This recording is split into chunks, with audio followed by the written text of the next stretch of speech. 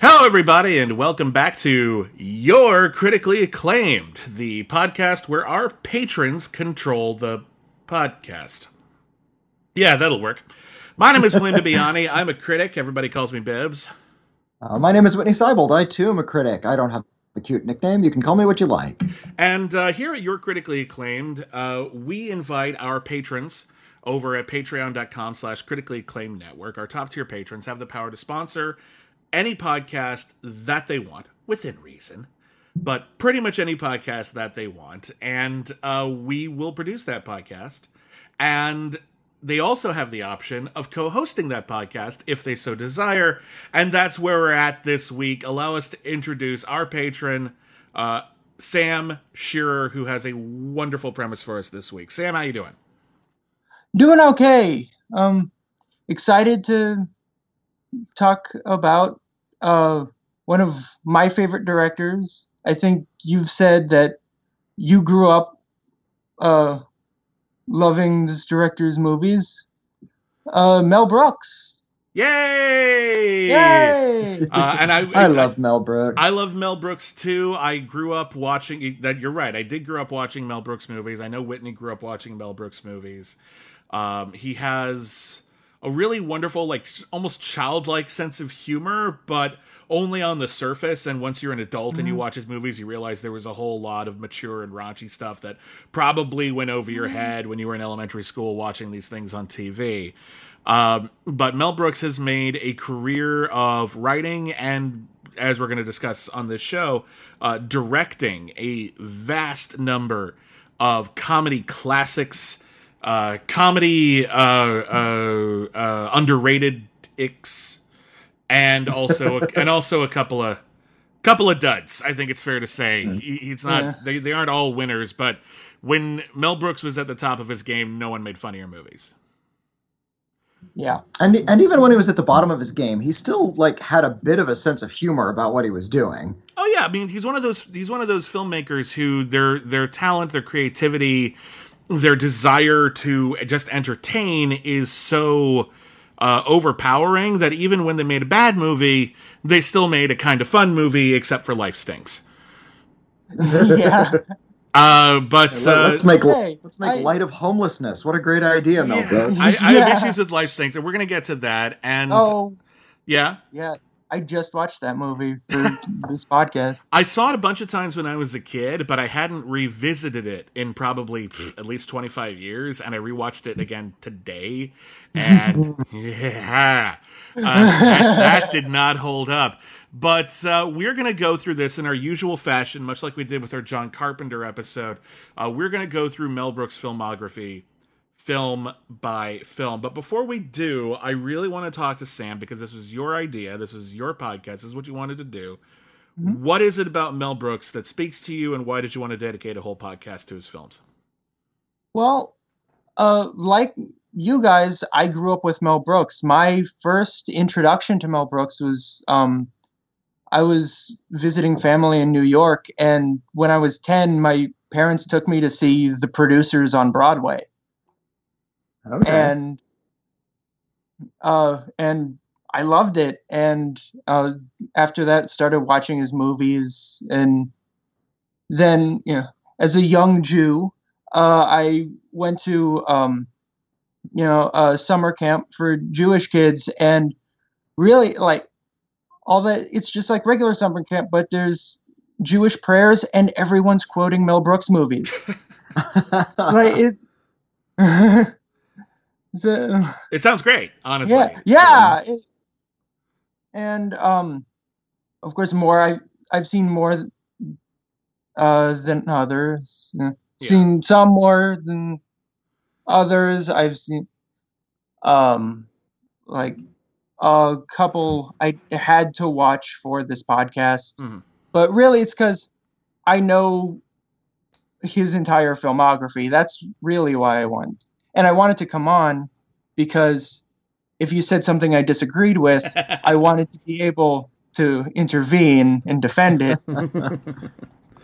That's completely reasonable. Yeah, we've talked before, and I forget who originally said this, that listening to podcasts where people are like forgetting something that you know or are saying something you totally disagree with is kind of like being a ghost, and you're just like, no, don't say that. Why can't I control this? Why can't I connect with you? So we're glad we can give you that opportunity. So let's talk about Mel Brooks. Mel Brooks got his start as a comedian and a writer on a variety of television shows, in particular Sid Caesar's Show of Shows. And he would go on to create the really wonderful, or co-create with Buck Henry, the really wonderful television series Get Smart, which I feel like has kind of dipped by the wayside in popular culture. There was a time when it was pretty ubiquitous. It was on in reruns all the time. People still loved it and quoted it. And there was that brief gasp in the 21st century where that Steve Carell might have been a thing, that movie. But I feel like people don't talk about Get Smart enough. And I just want to take this opportunity before we move on to the films. See Get Smart. It's so darn funny. It's such a funny show. I'm wondering. Yeah. Well, I was wondering why it's fallen by the wayside, because I've over the years they've tried to bring it back a couple times. There were some TV movies late in its run. Mm-hmm. They tried to reboot it with, I think it was Andy Dick. It was Andy Dick, yeah. Yeah, and then there was the Steve Carell feature film, which got okay reviews and was reasonably successful, but yeah, it didn't knock anybody out of the park. Yeah, I saw it. It was fine. It's fine. Very forgettable. Like, there's nothing bad about it. You can watch it, but when it's over, you're like, oh, was that movie with Tina Fey where they went on a bad date, or was that Get Smart? Like, they're kind of the same film. Like, they're just kind of... Anne Hathaway goes on a bad date. Yeah. Well, she does. But here's the thing. Get Smart, for our generation, mutated into Inspector Gadget. That's what Don Adams did, and Inspector Gadget is kind of, if you look at it a little sideways, the Get Smart animated series. And I think way worse movie. Oh golly, yes. Oh. And it could have been the Inspector Gadget movie that erased Get Smart from the popular consciousness once and for all. Yeah, just a thought. Pretty close. I guess that's maybe it. I think it's just a matter of, I think it's a couple of things that have to do with this. I think it's not ubiquitous anymore. It wasn't like on reruns anymore. It wasn't the kind of thing people kept revisiting on a regular basis. And I think because it wasn't casually available, people had to search for it if they wanted to see it, if they were in a younger generation. And if they don't know about it, or they don't have access to that DVD set, as streaming services become more popular, you just don't know it was a thing, and you don't develop this close relationship to it. I've noticed that there's a lot of movies, TV, even music that when we were growing up was very common, and now people aren't just incidentally being exposed to it anymore. They're not just randomly hearing it on a radio or noticing it as they flip through channels. With streaming services and Spotify and all of these different, digital ways to pick out media, the odds of running into something randomly are reducing, and you're kind of only looking for the things, you only find the things you're looking for. And as a result, we're just not getting exposed to as much stuff, especially old stuff. And I regret that Get Smart is part of that, I guess, is my overall point.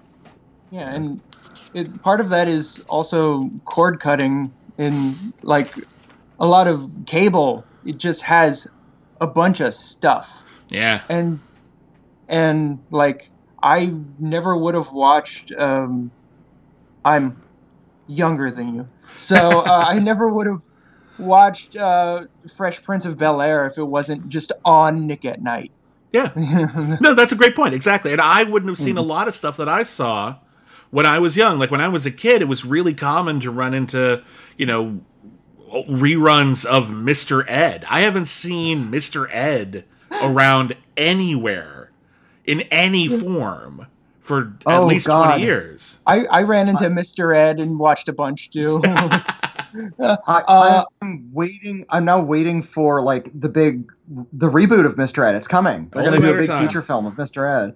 Oh my God, Patton Oswalt will star. It'll be great. One time, I just ran into a marathon of oh God, I just had it. Mork and Mindy. There you go. And just and have watched every episode of Mork and Mindy. These are good shows. Not all of them were classics, but the ones that were good are still good. And yeah, I find it very regrettable. But the important thing for this podcast, anyway, is that Mel Brooks was an incredibly successful writer who became an incredibly successful producer and then started to parlay that into a shockingly successful directorial career, starting with 1967's film The Producers. The Producers was a massive hit. It won Mel Brooks the Academy Award for Best Original Screenplay. And it is, I think, he spent most of his career mostly doing spoof films of one kind or another. There's a couple of exceptions, but here he's kind of spoofing the Broadway atmosphere, the Broadway producers, Broadway people who put on the show, directors, actors, etc. But this is basically an original concept, and what a concept. It's about a con artist Broadway producer, played by the great Zero Mostel, who teams up with an incredibly nervous accountant, played by Gene Wilder, to undergo a scheme in which they collect a ton of money to put on a Broadway show, and in exchange, give every single one of those investors a percentage of the profit. So many percentages that it would add up to well over 100%. And then what they do is they intentionally try to engineer it so that the show is a massive flop, so there will be no profits, and no one will have any reason to look at the books and realize that they all just got conned. That's a great setup for any kind of sort of crime movie. But then on top of that, he has so much fun trying to create what is the ultimate bad idea for a Broadway show, and that idea is Springtime for Hitler. A musical comedy about the rise of the Fuhrer, written by someone who is actually a Nazi. But the problem I find in this movie, what I love about it, is that if they had left it at that, if they had just done the play straight, it might have worked and it might have just tanked and fallen apart. But they didn't leave it there. And they ended up putting a hat on a hat, and they ended up taking this absolutely horrible idea for a play and kept trying to make it worse and worse until they accidentally made it hilarious. And then it becomes a hit play, and now they have to find a way out of this horrible predicament. What an incredible plot. Yeah, it's really funny.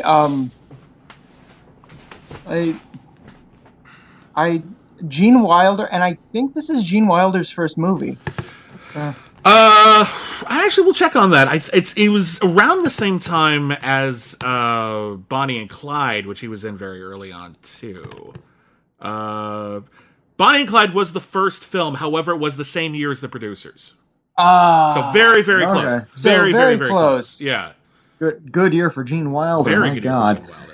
Nominated for an Academy Award for this performance too. So right off the bat, the O in Mel Brooks's EGOT. Yeah, that's right. Mel Brooks is making a kind of a love letter / hate letter to the politics of Broadway, which is odd because he's actually not a theater guy. He came from like stand-up comedy. He was one of the Borscht Belt comedians, and then he moved almost directly into radio and TV. He was, I mean, I know he like was always affectionate about the theater, and when we're going to talk about The Elephant Man at some point, you get to know that he's actually a great lover of the theater. But I find it kind of unusual that he would choose his first film project to be kind of a send-up of the theater world, and I'm wondering what inspired that. I see some artists who are constantly, or well, not constantly, who occasionally will tackle a topic that they don't seem like they would be interested in. Mm-hmm. Well, there's a documentary on Amazon Prime. I forget the name of it. I saw it. I think it's from 2013. He said like he fell in love with theater when his like uncle took him to a Broadway play when he was like 9, and they sat all the way up in way in the cheap seats, and he loved it. And I think it's that that's why it was his first movie, because that was kind of his introduction to show business. And you can always see his affection for musical theater in almost, if not all of his films. No, not all of them. And sadly, we don't have one in like the 12 Chairs. But like in pretty much all of his movies, he has a musical number of one kind or another. Any excuse for a musical number. Pretty much, honestly. Reminds me of kind of Seth MacFarlane is also the same way. Yeah, and I think Seth MacFarlane is partly inspired by him too. Yeah. I'm sorry, I didn't mean to interrupt. But what I notice is that when Mel Brooks does a musical number, he's usually doing two things. One, he seems to be completely in love with how celebratory and sincere a musical number is. You don't go into a musical number because you're bored. You go into a musical number because you're feeling a lot of big emotions and you're passionate. And when his characters have an excuse to do that, he will take that excuse. But he also realizes that when you are that sincere, when you are that open, and you are that sort of honest with the audience, you leave yourself open to set up amazing jokes. And a lot of the best jokes come when the audience is least expecting it. Someone just fell off a building.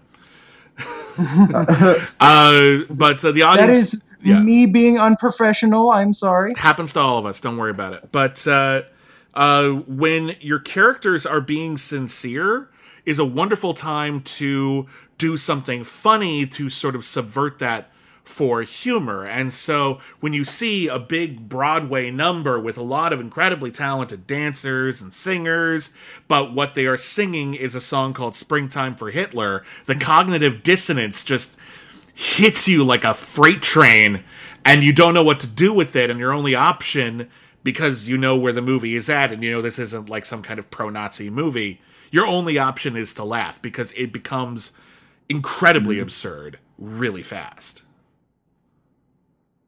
He has a weird talent of looking at material that is on its surface incredibly offensive and making it seem weirdly innocent. I think, he's tackling these really horrendous topics, but he's doing so with such good humor, and he gives no actual credence to the hateful language in his movies that it becomes really kind of like it becomes really palatable. For one, like you're not just sort of sitting there disgusted with the shocking language, but he manages to actually make it funny, which is no small thing.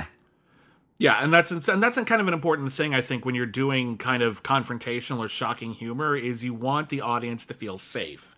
And I think that's a really important thing in this film, and then later on in particular with Blazing Saddles, where he talks a lot about race issues. And in that film, and I think in The Producers, there is this overall sort of patina of childlike innocence to the humor, that that there's no hate here.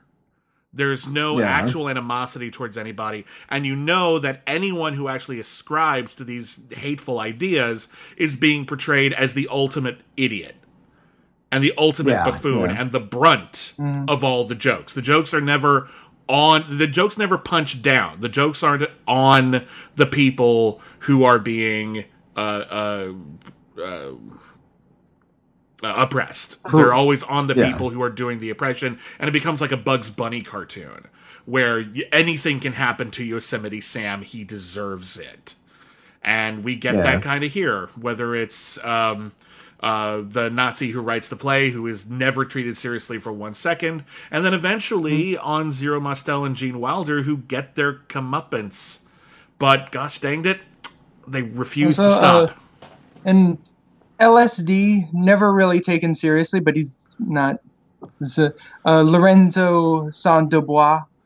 These are characters who are silly, but they don't actually do anything to deserve any ire or anything. We're sort of laughing at them because they're funny, but they're also not bad. The people who are bad get their comeuppance in a Mel Brooks movie, and I think that's all. And Roger Debris is a bit of a stereotype.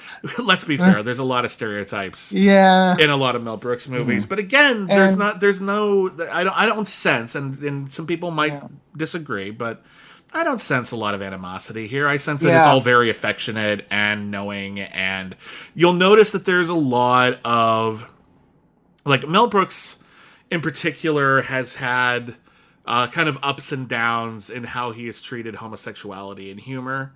There are just light off-the-wall jokes, which may or may not be offensive. Silent Movie just has this recurring gay panic joke, which is not great, and, you know, it's totally cringeworthy. But then when he didn't direct this, but then when he did the remake of To Be or Not to Be, which I actually think is really good, they actually made a point to include the homosexual experience in World War II and make sure that when people that was foregrounded, so that people knew that the oppression that oppression should, they thought it was important that oppression should be actually featured and taken seriously, as seriously as anything else. So I get a sense that I actually thought he directed that. I know it feels like a Mel Brooks joint, but he didn't actually. It was his longtime choreographer. Oh, was it Alan Johnson who directed that? Hang on, I feel like I'm getting the name wrong. Of all the times with the letter O to break on my computer, I can't look up. Alan Johnson directed the 80s To Be or Not to Be. That's what I thought. Yeah, and Alan Johnson was a choreographer who worked with Mel Brooks many times, and he did a great job. I actually think that movie is really good. But anyway, does anyone have the same as the original though? No. There are some jokes added in, and I mean, I'm not saying it's a brand new thing. I just think it's when you think about, they remade this classic movie, and then you watch the remake, and it's like, actually, it's pretty good. For a remake, I think so. There's a cute gag with that movie. Anne Bancroft, Mel Brooks' wife, plays his co-star, and in the movie also plays his co-star, and. She's one of the bones of contention between them is that she's not credited as highly as he is. Yeah. Oh yeah. And indeed, she points out on one of the posters that not only is her name smaller or off to the side, but it's in parentheses. Yeah. And if you actually look at it sets your name apart. Yeah, there you go. But if you look at the To Be or Not to Be poster, the actual film poster. It sells Mel Brooks and Anne Bancroft. They're the same size, but Anne Bancroft's name is in parentheses. It's adorable. Anyway, I don't think that movie is probably on this list, but it's worth checking out if you like Mel Brooks movies. I think too often it's disregarded. Let's move on to The 12 Chairs, Mel Brooks' second film, which I think most people don't talk about very much. It is an adaptation of a novel, which I have not read, but it's a Russian novel from 1928, and it is about a fallen member of the aristocracy who finds out from his dying mother that she hid their family jewels, which are worth a fortune. She sewed them into one of a set of fancy chairs, one of a set of 12 chairs.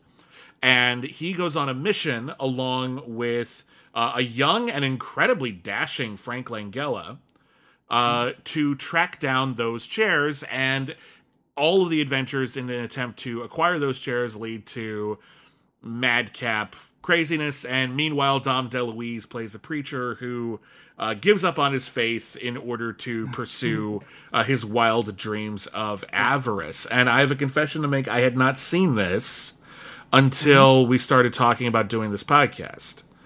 And frankly, I didn't like it very much. Really? I didn't care. It didn't really make me laugh. I thought it was kind of I felt like we talked about this sort of innocence that comes from a lot of Mel Brooks' movies, and I felt that this movie has a much harder and more cynical edge to it that I thought really wasn't always in Brooks' wheelhouse. I thought the best parts of the movie were when Dom DeLuise is just being crazy. Yeah. And I will say this. I love Frank Langella as an actor, and I think he actually makes a great debut here as a leading man, but I actually feel like he's kind of in a different movie, and he's playing it so straight, whereas everyone else is so broad. I feel like because he's the main character, and the plot follows him, I feel like Mel Brooks and Dom DeLuise are the ones that are in a completely different movie because they're playing so broad. The other thing is that Mel Brooks is only in this movie for a couple of scenes, and I got used to him being around, and I wanted to see more of him. He plays a drunk, and he's just gone after Act 1. Well, he plays like the former servant of the... It's kind of... and kind of masochistic servant of... Ron Moody, I think, is the actor. Yeah. Yeah, and... Listen, he's a scene stealer in that bit, and it's important to remember that Mel Brooks, who would go on to star in a lot of his movies, he wasn't in the producers except for one line in Springtime for Hitler, which he overdubbed. Don't be stupid, be a smarty, come and join the Nazi party. Yeah, ridiculous. And then here he's got a small supporting role, but he wouldn't actually take the lead in a Mel Brooks joint until Silent Movie. And you see here that, like, yeah, he can totally captivate a screen, but yeah, I don't know. For me, it just feels like the tone of this movie is never quite right. Whitney, have you seen this one? It's been a while, but I have seen it. I wanted to catch up before watching this just so I could have it fresher in my mind. But from something I didn't know really well at the time when I saw it was the ins and outs of Russian literature, specifically Russian comedy, which, you don't really know a lot of like Russian comedies from the 1920s, but this is clearly a big political send-up.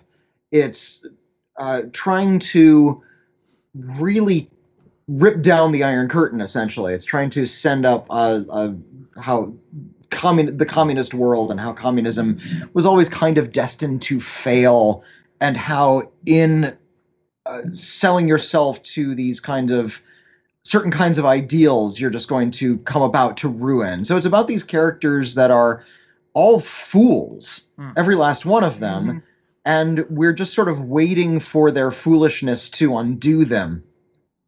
I sense that Mel Brooks actually had a really keen eye for a certain kind of political satire. You look at the producers, for God's sake. He was using this really kind of light humor and this gentle love letter to theater as a Jewish man to attack the Nazi regime in the mid-'60s. He was turning them into buffoons, and while that's fun and it's hilarious, it's also incredibly daring. And I feel like he was really trying to lean into a little bit more of his need to criticize world politics with something like The 12 Chairs. But it wasn't quite successful because I think we're used to the Mel Brooks who does slapstick humor and breaks the fourth wall and does these broad farces.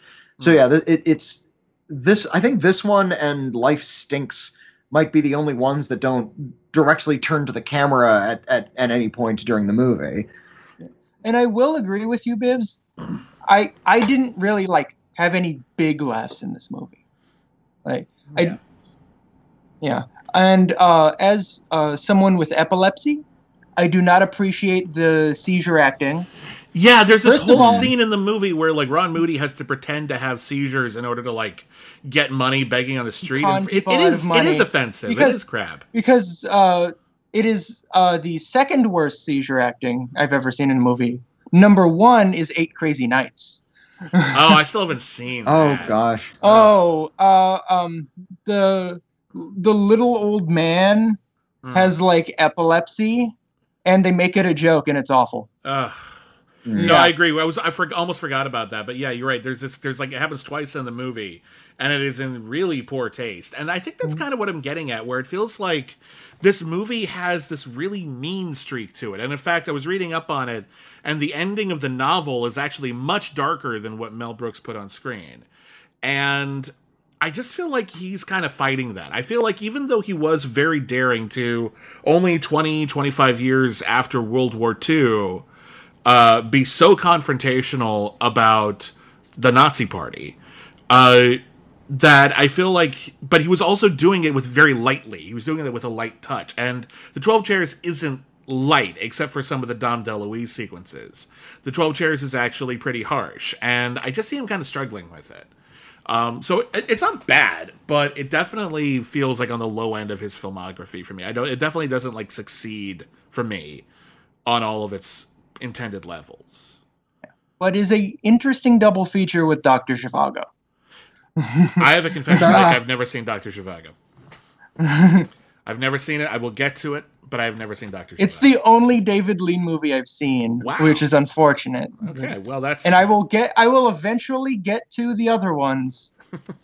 People forget Dr. Zhivago was a massive success. If you look at like the highest grossing films adjusted for inflation, like based purely on number of tickets sold, Dr. Zhivago is still in the top 10 in America. Well, it was nominated for Best Picture, so you'll get to it eventually. We will. We definitely will. And I'm excited to do so. It won Best Production Design and Best Cinematography. Deserves it for both. Awesome. Well, let's move on. 1974 was an amazing year for Mel Brooks. Not a lot of filmmakers have more than one movie come out in one year. And not a lot of filmmakers have those movies both be classics. A lot of people point to Steven Spielberg with Schindler's List and Jurassic Park, two very different films that were both really huge. But in 1974, Mel Brooks directed and released two of the funniest movies ever made, Blazing Saddles and Young Frankenstein. And let's talk about Blazing Saddles first. It is the story about, much like a lot of Mel Brooks' movies, it kind of centers around some sort of con, where there's a big land grab deal in the Old West, and they're trying to scare these people out of their land. And when they ask for help from all of these ruffians and rogues who are tearing up their town, in an attempt to demoralize them, Harvey Korman sends the first black sheriff in American history, played by the great Cleavon Little, to their town. And their initial response is immense racism, absolute rejection of this. They feel insulted. And over the course of the film, he proves to be the greatest sheriff the West has ever seen. And it's delightful. It's weirdly delightful. Well, and the element you left out is Harvey Korman sends Cleavon Little to this little town, Rock Ridge, knowing that he would be met with racism. That's what I meant. Yes, exactly. Like he is himself racist, and he knows everyone will respond to him in a racist fashion. And Cleavon Little, golly, why wasn't he a bigger star? Because he is charming AF in this movie. Yeah. He is able to bear all of their hate in sort of a wearied annoyance. Like, this is something he encounters all the damn time, and he is able to stand up and be a good man despite all of this. And watching him and Gene Wilder together, they're a wonderful, wonderful comedy duo. I'm not really sure this film steps wrong in any kind of way. I mean, the humor is, of course, incredibly dated, but this is maybe one of the only times where I've ever laughed at a fart joke. It's hard to do a good fart joke nowadays, isn't it? Yeah, and it has one of my favorite kinds of endings, the one where they just sort of like they step out of the movie and end up fighting in front of Grauman's Chinese. It's amazing. I'm curious what everyone's take on this is, because the movie was co-written. Brooks had a lot of co-writers for a lot of his screenplays, but this one in particular was co-written by the great Richard Pryor, and the original intention was that Richard Pryor would play the lead, and the studio thought Richard Pryor was too controversial a comedian, and they were worried it wouldn't work. As amazing as Cleavon Little is, do we feel that it would have been even better with Richard Pryor, or that it would have been a lateral move? I feel like it might have been lateral. More of a lateral. I think both would have been great, but it's hard to tell because we didn't see the Richard Pryor version. Naturally, yeah. No. I think it would have been a very different film. I've seen Richard Pryor in a lot of films, and he tends to play kind of nervous characters, I guess. I don't think he would have had the same kind of confidence that Cleavon Little has. I don't know. Sorry, Sam, you go. Because Cleveland Little plays his part like he's confident and he knows he is smarter than everyone else. I agree. And yeah. Sorry, I didn't mean to. And it makes him. It fits the character very well. Yeah. I'm sorry. I apologize for interrupting you. I was just gonna say, I feel like Richard Pryor, as brilliant a comedian as he is, he often feels very laid back in a lot of his actual delivery, especially when he's acting. He's always very naturalistic, I think, compared to Cleavon Little, who I think has a bit more of an arch delivery to a lot of his stuff, whether it's this or Vanishing Point or hell, even Once Bitten. Like, he's always a pretty big actor, and I think it serves him well. I think it fits Mel Brooks well, but it would have been fascinating to see. Sam, have you ever seen the TV pilot that they did with Louis Gossett Jr.? No, I haven't. Do you know the story behind it? Yeah, because I watched your episode. Oh, okay. Cancel Too Soon on it. I just want to make sure people know about this because it's really weird. Mel Brooks didn't want the studio to be able to do a bunch of sequels or other exploitations of Blazing Saddles without him, and so he inserted a clause into his contract that said if the studio doesn't do anything else with Blazing Saddles before, I forget how long it was, like 2-3 years, then the rights will revert back to Mel Brooks, and he can do whatever he wants. And he assumed that they couldn't because it's this incredibly, racially charged comedy, and they would have no interest. But he forgot to include in the contract that they actually have to release whatever that they make. So Fox, I believe, was the studio. They ended up making multiple seasons of a television series starring Louis Gossett Jr. in the Cleavon Little role, and they never released it. They just had to keep making it. And somewhere, all of those episodes are in a box, but you can watch the pilot episode on the Blazing Saddles Blu-ray, and it's not as good, but Lou Gossett Jr. is good in it. Okay, any last thoughts on producers on Blazing Saddles before we move on?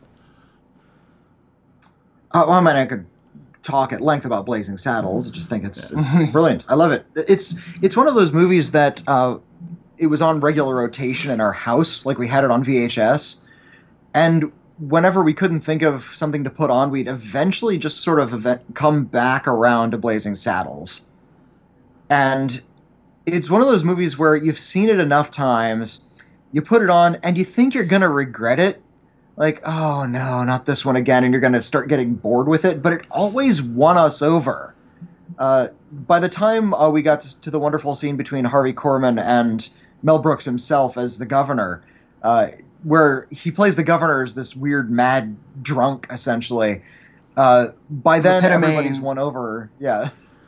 William Le Petoman, based on a real historical figure named Le Petoman, who directly translated means the fartiste. Yep. What? That is what that word means. Fart on command. I did not know that. That's amazing. Yeah, they made a movie about that character. It was called Restoration back in the 90s. Robert Downey Jr. played that character. Oh, I didn't realize that. Wow, okay, now it makes sense. Okay, yes. I like that movie, Restoration. That was Le Petoman. And okay. Yeah, by the time we got to that scene, everyone was completely won over, and by the time we got to the end, you're just laughing again, even though you've seen the movie about a dozen times. So yeah, it was really that one, and Blazing Saddles and Young Frankenstein were really, really commonly played in my household. So they became sort of in-jokes with my family almost. Another inside joke that we particularly liked is I come from a family of Methodists. We go to Methodist church. And there's a bit where Harvey Korman says he wants like all of the most horrible people you can find, mugs, pugs, thugs, halfwits, dimwits, and the last thing he says is "and Methodists." That always got a big laugh. I think my favorite line of it is when he's Waco Kid is telling his backstory about why he's a drunk now, and I must have killed more men than Cecil B. DeMille. Sam, why don't you take us into Young Frankenstein? Same year. Why don't you set the film up for us? Okay. I do. Oh, where do I start? I've never done this before. um. So, 1974, The Young Frankenstein is a spoof of the Frankenstein movies. It's about the, I believe, grandson of, uh, is it grandson or great grandson?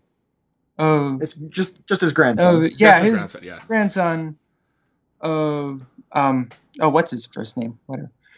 Victor Frankenstein. Victor Frankenstein. Who gets a letter saying that he has inherited his grandfather's estate and moves there and tries to continue his family's work. Yeah.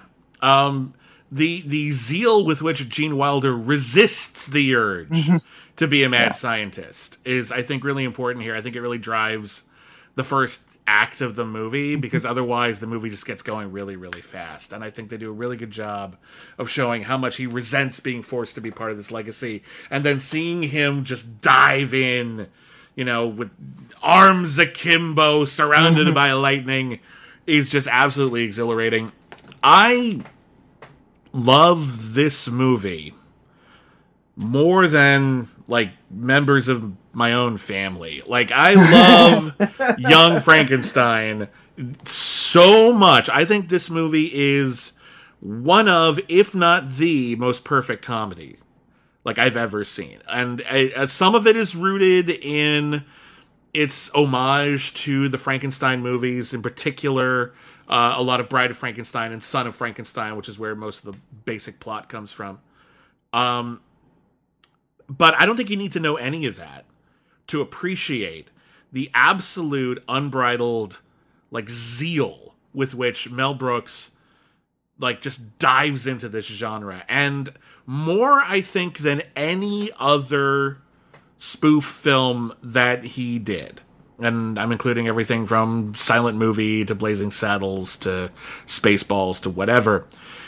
This is the one where Mel Brooks took it upon himself not just to lampoon things, but to recreate them. And Young Frankenstein looks as good as any of the classic Universal horror movies, and some of those movies looked amazing. This is a gorgeous movie with an impeccable eye for detail, and it is absolutely hilarious from start to finish. 100% pure hilarity.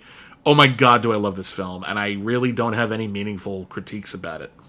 Yeah. Well, he Mel Brooks actually told his cinematographer, don't shoot it like a Frankenstein movie. Shoot it like an exaggerated Frankenstein movie. Right. I want it bigger. And yeah, there's no real problems with this movie. Yeah. Some of the stuff they used in the lab set was from Frankenstein. Oh, it's so cool.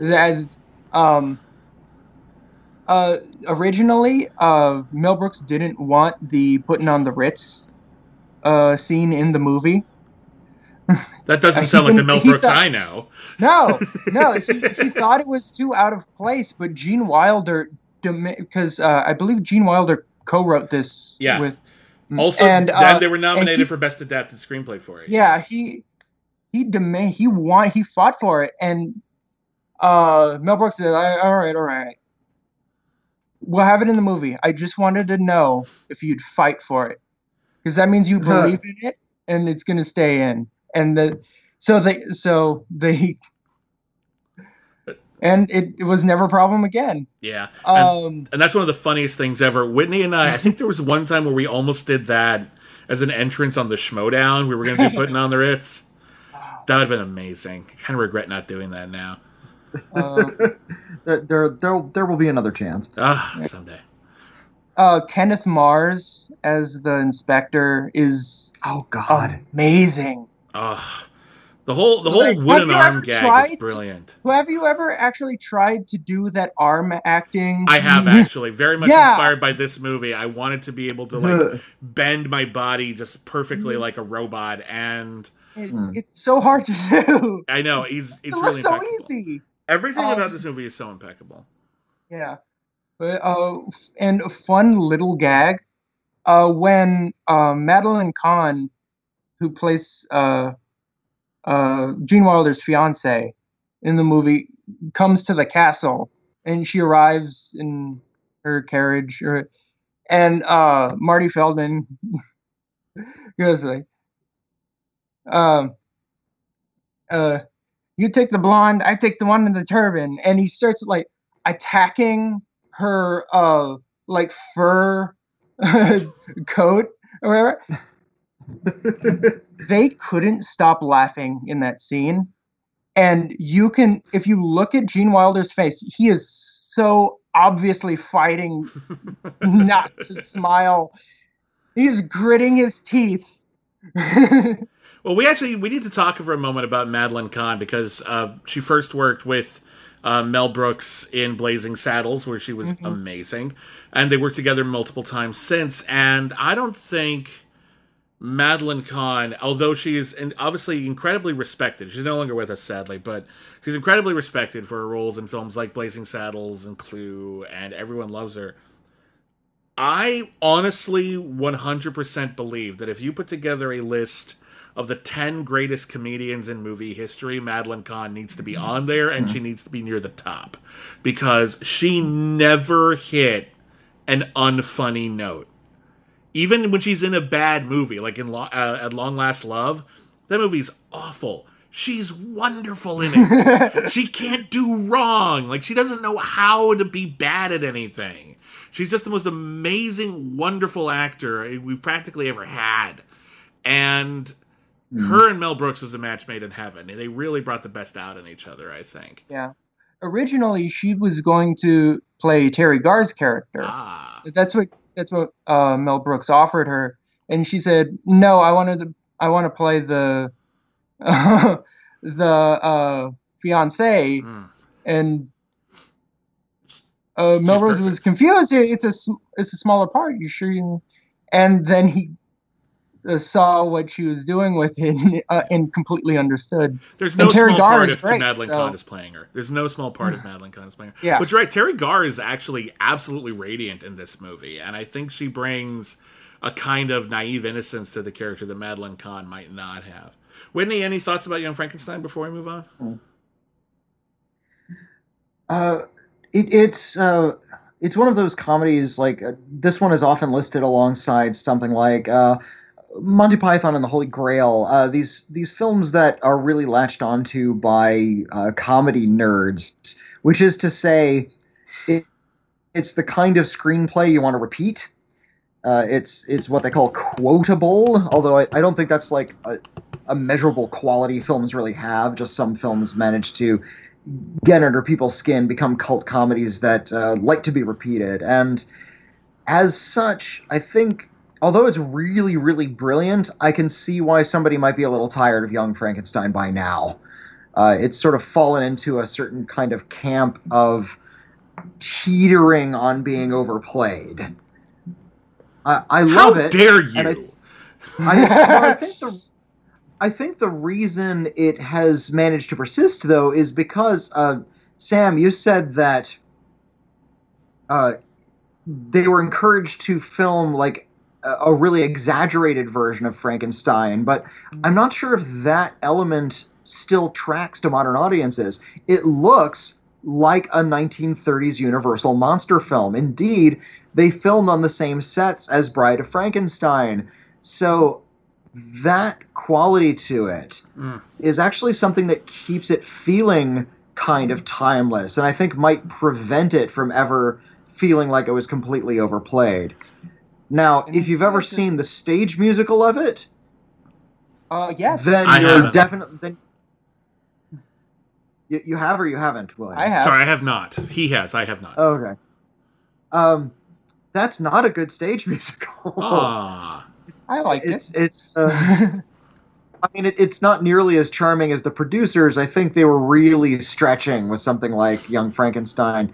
If you remember the bit in the movie where Gene Wilder crawls up onto the horse and cart, and he sees Terry Garr in the hay, and she says, "Would you like to have a roll in the hay?" And she kind of has this sing-songy roll in the hay as she rolls in the hay. It's a funny moment. It's sweet, charming, a little bit naughty.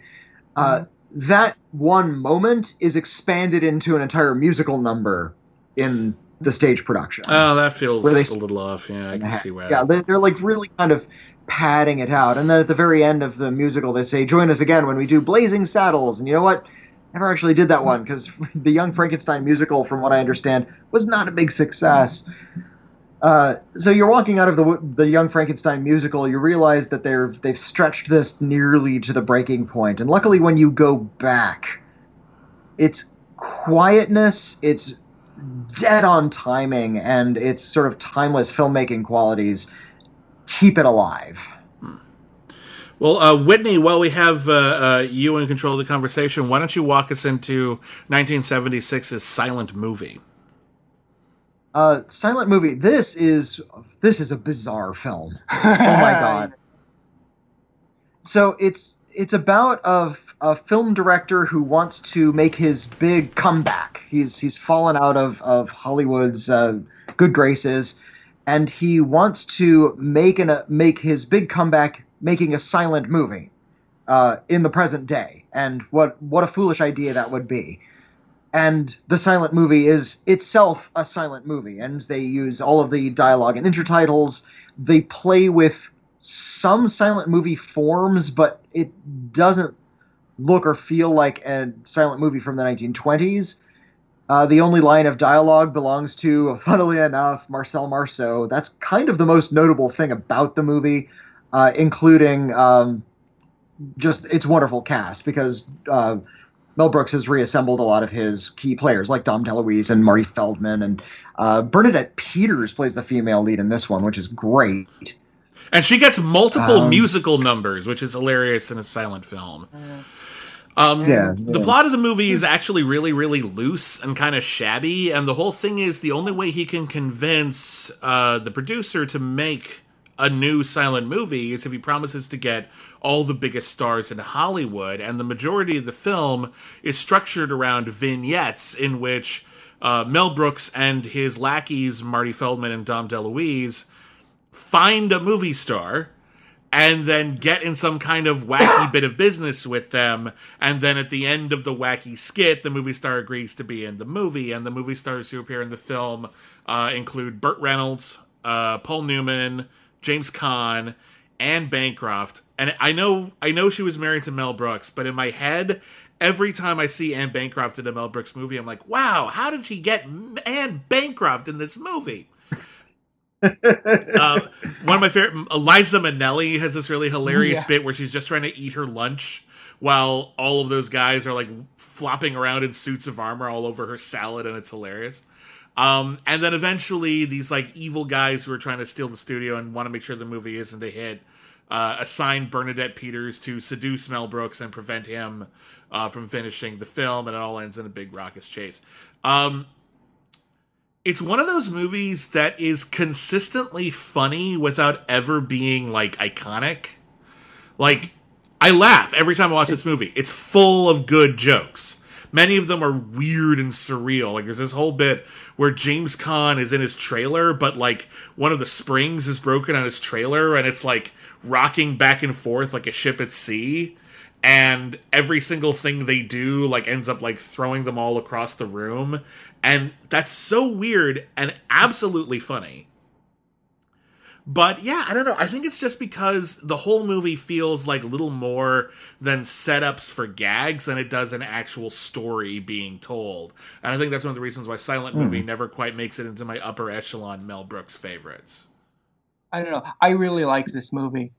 You forgot Sid Caesar as the movie executive. Yeah, and I rewatched this movie just after Disney bought Fox. So the plot of this movie made 40 years ago, or 44 years? For 44 years ago now. Yeah. Was weirdly prescient. Yeah, it's about an evil corporation trying to buy Fox. Yeah. Yeah. But I think at the time it was a commentary about the buyout of Paramount, I want to say. That sounds about right, yeah. And certainly there's been plenty of problems where studios they're beholden to their investors, and if they don't make enough movie studios will get bought and sold. It happened to United Artists, it happened to MGM, these things happen. Yeah, and I really like how Burt Reynolds is the first to like big star they try to get. Mm. And if you pay attention, the way it's shot, it looks like that thing where they tell you it's Burt Reynolds, but it's not actually, because they shoot him from behind all the time. Yeah. But then they actually show Burt Reynolds.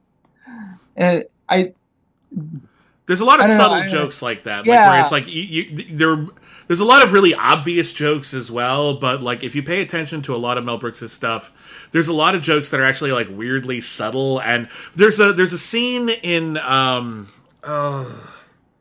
there's a scene in High Anxiety where who is that one fashion designer who has that one very particular like handbag that they sell with that like brown kind of pattern design? Louis Vuitton. There's a Louis Vuitton, and Louis Vuitton. Madeline Kahn shows up and she's got a Louis Vuitton bag, but then she drives up in a Louis Vuitton car and it's got the same pattern on it. And when she gets out, she's wearing a Louis Vuitton outfit, like everything is that pattern. And then later on, when she goes to bed, her teddy bear is wearing Louis Vuitton pajamas. And that joke went completely over my head when I was a kid.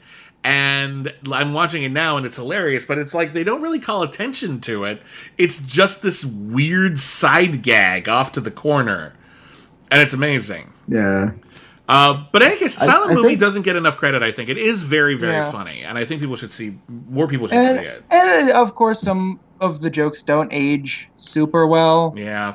Well, there's like that gay panic joke I mentioned. Yeah, like the pregnancy joke at the beginning of the movie where a pregnant lady gets in their car and she's so heavy the back of the car lifts up the front of the car and they're driving away on a wheelie.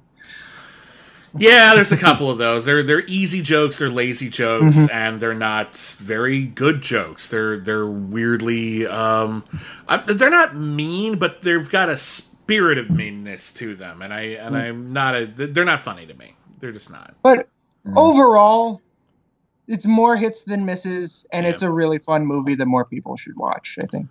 Yeah. Moving on to Whitney? I think... Oh, just one more thing on Silent Movie. You look at something like the producers, you can see that Mel Brooks has an affection for theater. You see Blazing Saddles, he may not have affection for Westerns, but he has sort of a knowledge of the way they work. Same with horror films and Young Frankenstein. I don't get that same sense from Silent Movie. I don't think he's maybe a silent movie guy. Like, he's making fun of the fact that there's no sound in this movie, but it doesn't have like the story or the feel of an actual silent movie. Yeah, he's not doing the melodrama. Yeah. That's what I mean. He's not like playing it operatic the way a silent movie might. And I think if he had maybe shot in black and white again, or if he had made a little bit more of a conscious effort to make the drama feel a little bit more like a silent movie, then this would be talked about more. I think you're right. I was watching this movie with Michelle earlier today. Actually, we were watching it because we hadn't watched it in a long time. And there's the bit where Mel Brooks is pitching to Sid Caesar that he wants to make a silent movie. And he says, I got a hit movie and it's going to make us a ton of money. And Caesar's like, wait, what's the genre? Is it a Western, a romance? And then Mel Brooks says, it's a silent movie. And our first reaction was, okay, but what genre? A silent movie is a medium, not a genre. And Sid Caesar immediately assumes it's a slapstick comedy. And I think that is what silent movie feels more like. It feels like the comedy shorts of like Buster Keaton or Harold Lloyd, where the whole movie is built around these like 5 to 10 minute gag sequences.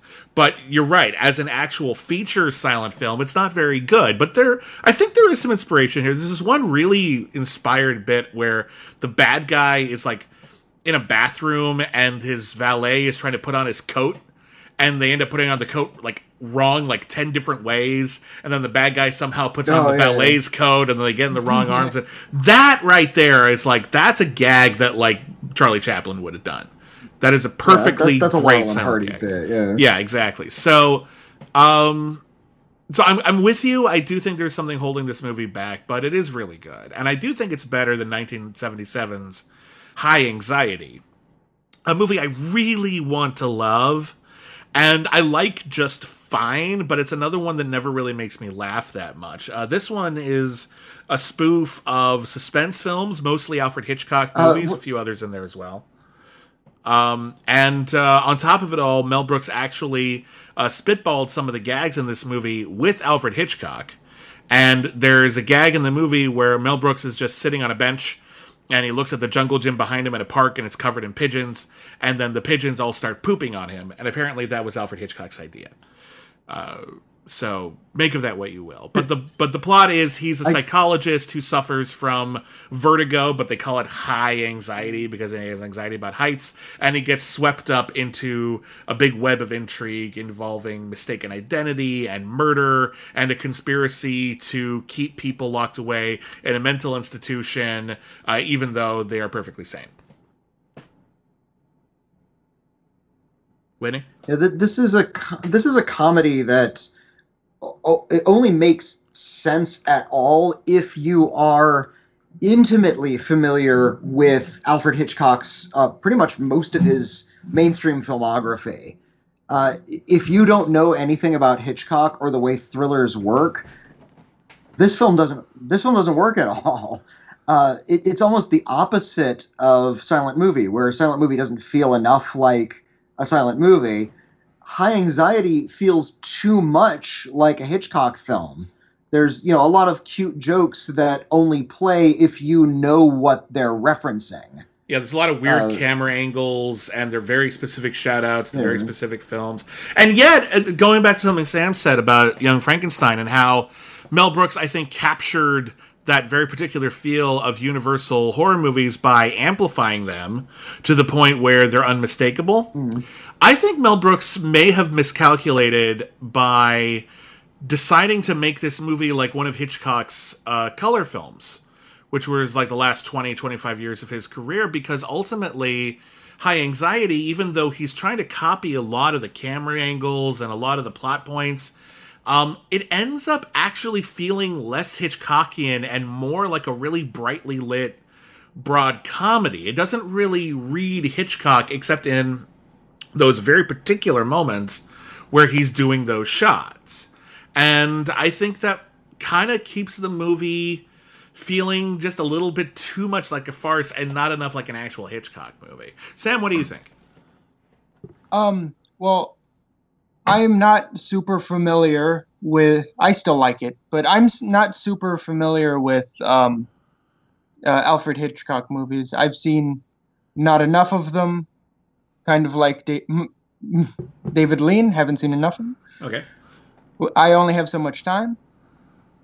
But there are a lot of jokes I probably like half understand the "what a dramatic airport" joke,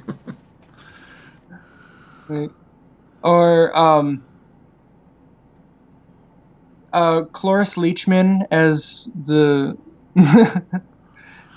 as Nurse Diesel. Yeah, the nurse at the Psychoneurotic Institute for the Very, Very Nervous. Mm-hmm. That's a Schmodown question. I was thinking that when I was rewatching this. I'm like, I need to write this one down. This will come up. Yeah, but I feel like it's weird because I feel like Nurse Diesel is probably a reference to Nurse Ratched from One Flew Over the Cuckoo's Nest. Yeah. But she's also very much in line with a lot of the Hitchcockian sort of supporting women characters who are kind of sinister. In particular, I'm thinking something like Rebecca. Yeah, that's another one where maybe she's not quite in place. I don't know. Anyway, I actually don't have a lot to say about this one. It's funny in fits and starts. There are really, really great bits in here. But I think there is a reason why this is not one of his best-known movies, and I think it's just because it's kind of too specific in some ways, and I also just don't think it works particularly well as a standalone film. I think if you love Hitchcock movies, you'll have affection for it, and if you don't, and if you don't know him real, real well, it might just fall kind of flat for the most part. So it's kind of like Vertigo. Well, yeah, actually. It's Sam, why don't you take us into the History of the World Part 1?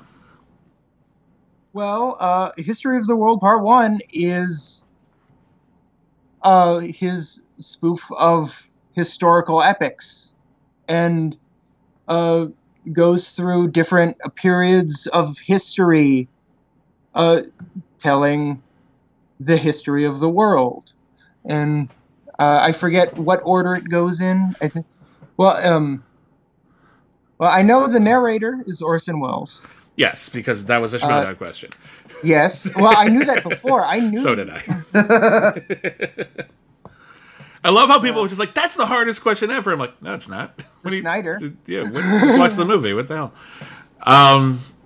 But yeah, no, it goes through. He goes through the history of the world, and a lot of them are really quick vignettes to like kind of breeze through caveman times. But he really lingers on the Roman era. He's playing with a lot of great Roman epics like Cleopatra or the great Peplum films. And then he spends most of the second half focusing on the French Revolution. Dang it, this movie's funny. I feel like this movie shouldn't work because it's just kind of another one that's just a bunch of sketches for the most part. Yeah. But it makes me laugh so hard every time I watch this. Like, I honestly think that on the list of the funniest jokes in movie history, the gag where Mel Brooks, as Moses, comes down from the mountain with 3 tablets and says, "The Lord has given us these 15, smash, 10 commandments." That may be the best joke in movie history. It's perfect. Yeah, there's not. It's just that. That's the whole. Yeah, that's the whole thing. But it implies so much. It explains where the universe has gone awry. It explains it's man's hubris. I like to see this. Turns out as a rated R movie for 13-year-olds. Yeah, a lot of this movie went over my head. A lot of this movie went over my head. Yeah. There are a lot of really dumb jokes that I laughed at when I was 13. But, the soldiers are crawling in the street, or the streets are crawling with soldiers, and they're literally. Yeah. It's a very immature film, but made by mature people who know what's funny. Whitney, you were trying to say something earlier. Oh, well, I was going to point out that the Moses joke, it turns out that's like a bookend joke because Moses appears later in the movie during the ancient Roman time. For some reason, Moses is also there. Yeah, that was a weird gag. And he's standing by a lake that they need to cross through. Oh, yeah. And he says, "Oh no, how are we going to?" And they say in the chariot, "How are we going to get across?" And Moses raises his arms, and the water parts. It's of course the 10 Commandments feature from the Universal backlot. They didn't have to spend any money on that effect. They just went there and filmed it. And then they pass through and they say thank you very much to Moses. And then Moses turns, and we see a guy holding a knife in his back and saying, "Yeah, keep your hands up." And he takes Moses' wallet and runs away. Moses was being mugged. He just happened to part the Red Sea. Oh, another perfect gag from this movie. Sorry, you got it. No, you got it. Sorry, we don't usually record over the phone. It's a little muddled sometimes. Sorry about that. Whitney, go ahead. Yeah, sorry. Yeah, there's delays. I apologize for that. But to address the gags you don't get when you're 13. Yeah, this is one I saw on TV when I was maybe 11. So I got to see the censored version, which is really unsatisfying. But then I eventually rented the R-rated version, and I watched the really filthy version with my mom in the room, which was really awkward. but it gave her a wonderful opportunity to introduce me to Oedipus Rex. There's an Oedipus joke in this movie where Gregory Hines, I don't know, can I cuss on this podcast? Sure. Yeah. All right. There's a bit where a blind guy is wandering around with a stick, bonking his head on stuff, and he's saying, I mean, that's a tasteless, just blind joke, but he's yelling, "Give to Oedipus!" Oh, so this is what happened to Oedipus Rex. He pulled his eyes out. And then Gregory Hines walks by, and he gives Oedipus a high five, and he says, "Hey, how you doing there, motherfucker?" And my mom had to explain that joke to me, and I think she was kind of happy that she got to tell me about Oedipus. Yeah, this is the most classy motherfucker joke we could possibly have told in this very silly film. The other joke that I remember all the time, and I will never forget from History of the World Part 1, is when they're in the French Revolution, and there's this big panning shot over the peasantry, and it's a whole bunch of people in carts. It's like, "Rotten fruit! I got rotten fruit for sale! Moldy cabbage! I got moldy cabbage for sale!" And there's a cart with nothing in it.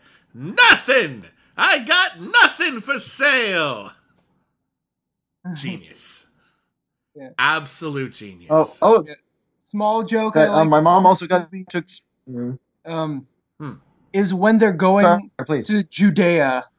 Their boat to Judea says El Al on the sails. That's still over my head. What did I miss? El Al is the Israeli airline. Oh, okay. All right. I don't know a lot about airlines. Fair enough. Okay. I'm glad I know that now. Yeah, we have. I do like the bit where Madame Defarge, played by Cloris Leachman, brilliantly Cloris Leachman, is complaining in the French Revolution that they don't have anything, they have no money, they have no dignity, they don't even have a language, just a stupid accent. And another guy steps forward and says, "Wait a minute, she's right. We all talk like Maurice Chevalier." That's actually a good segue, because Mel Brooks actually had like a really kind of fallow period as a director where he didn't direct anything between 1981 and 1987. And he was very busy in this time. One of the things he did was that To Be or Not to Be remake with Anne Bancroft. And there's a brilliant joke at the beginning of that where all of the characters are actually speaking Polish for about a minute and a half. And then there's suddenly an announcer that's just like, for the sake of the audience's sanity, the rest of this movie will be translated into English. And everyone's like, "Oh, okay, fair enough."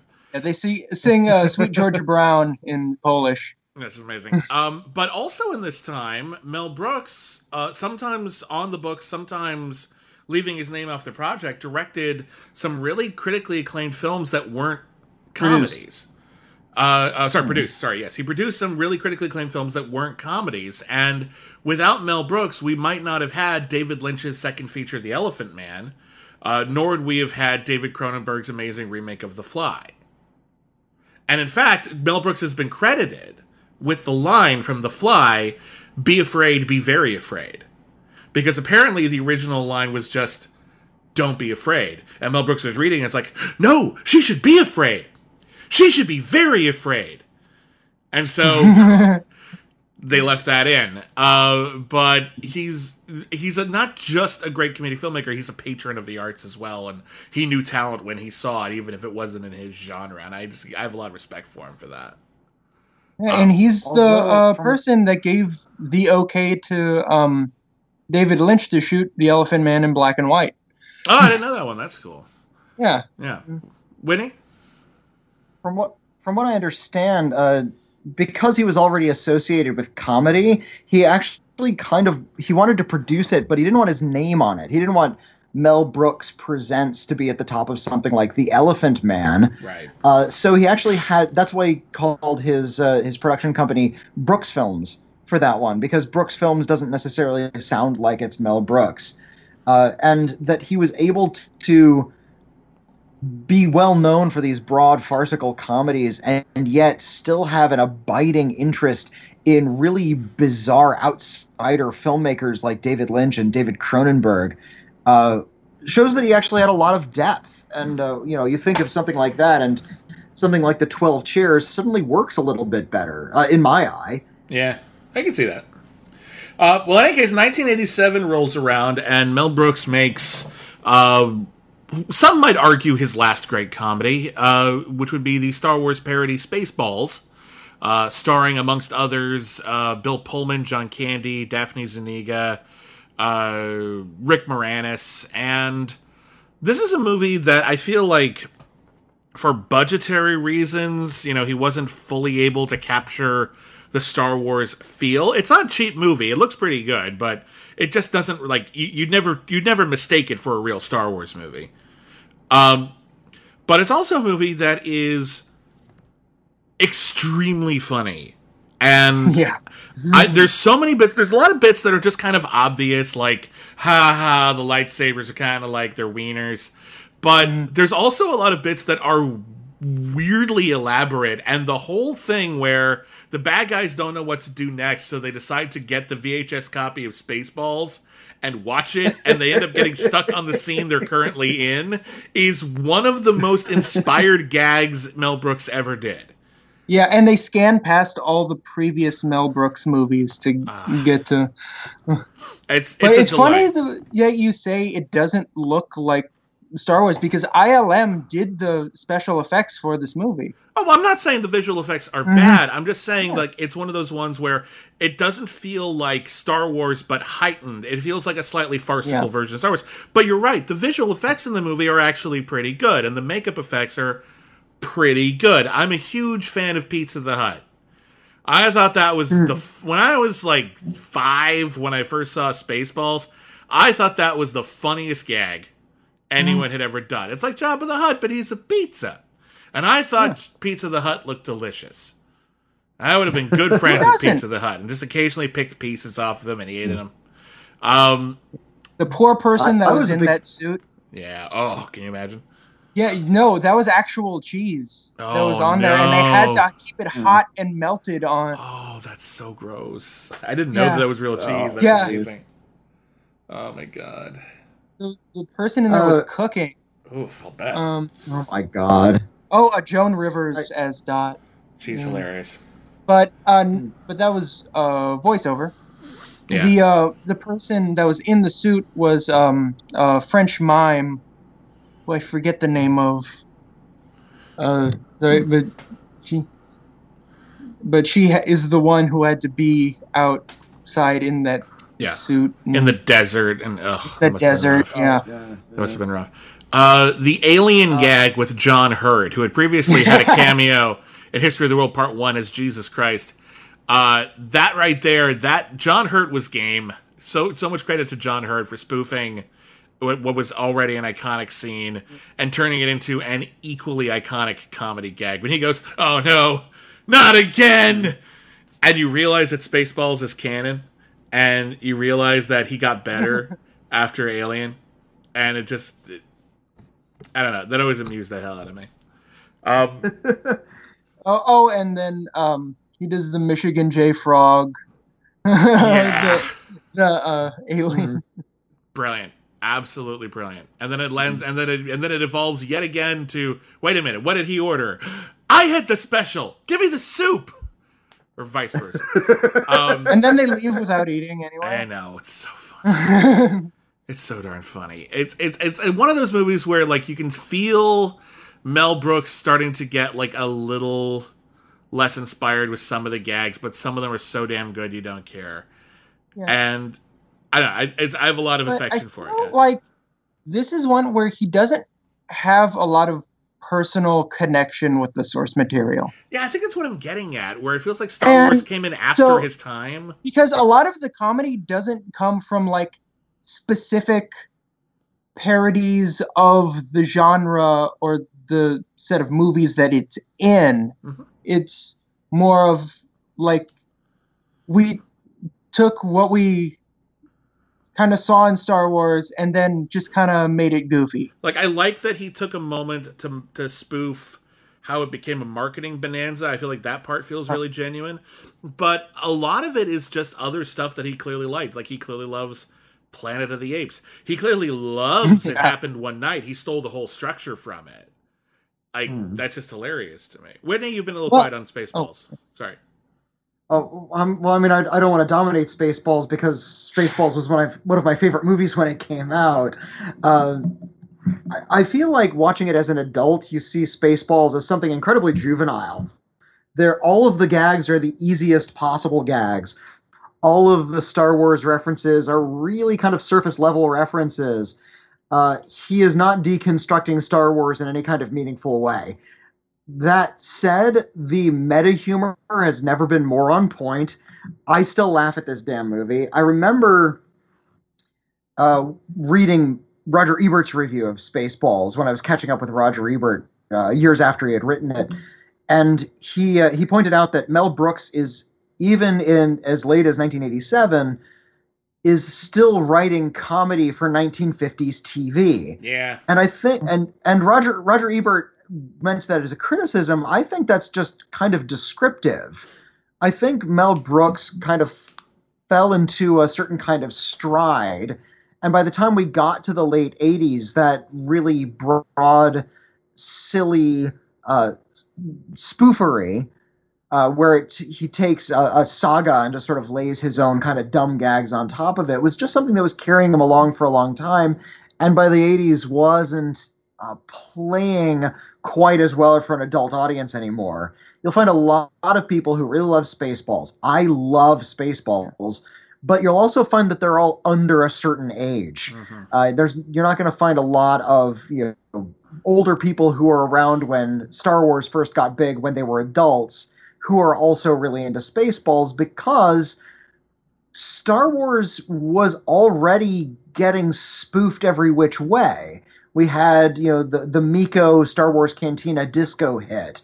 Mad Magazine was just savaging every film as they came along.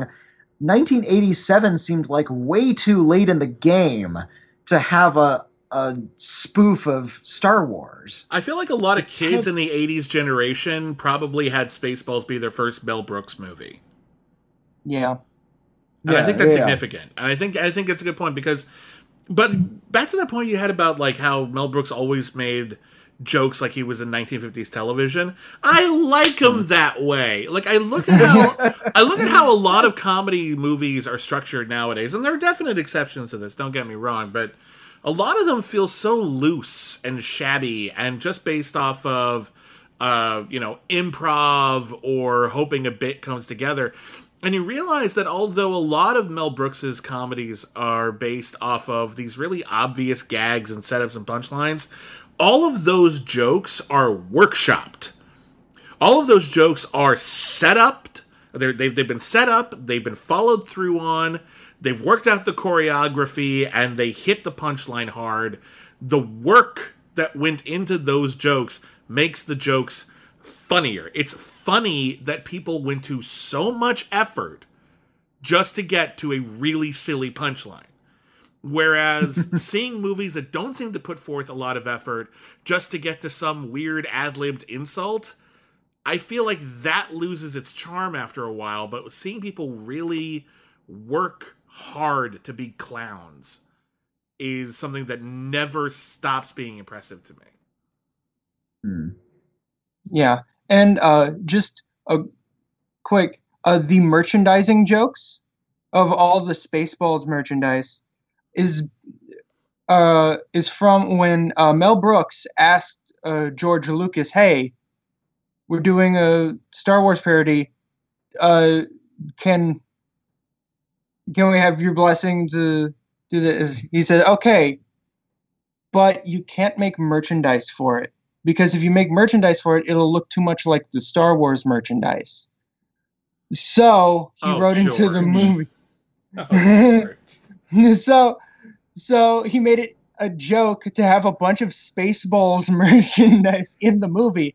And if you look carefully at Yogurt's merch stand, like the Spaceballs the lunchbox is just a Transformers lunchbox with Spaceballs on it. I actually did. I had that lunchbox. I had the actual lunchbox. It's amazing. I've always that actually explains so much because I always wondered why there wasn't Spaceballs merchandise. Like I probably wouldn't have done amazing, but they could have sold some action figures off of that. I would have bought them.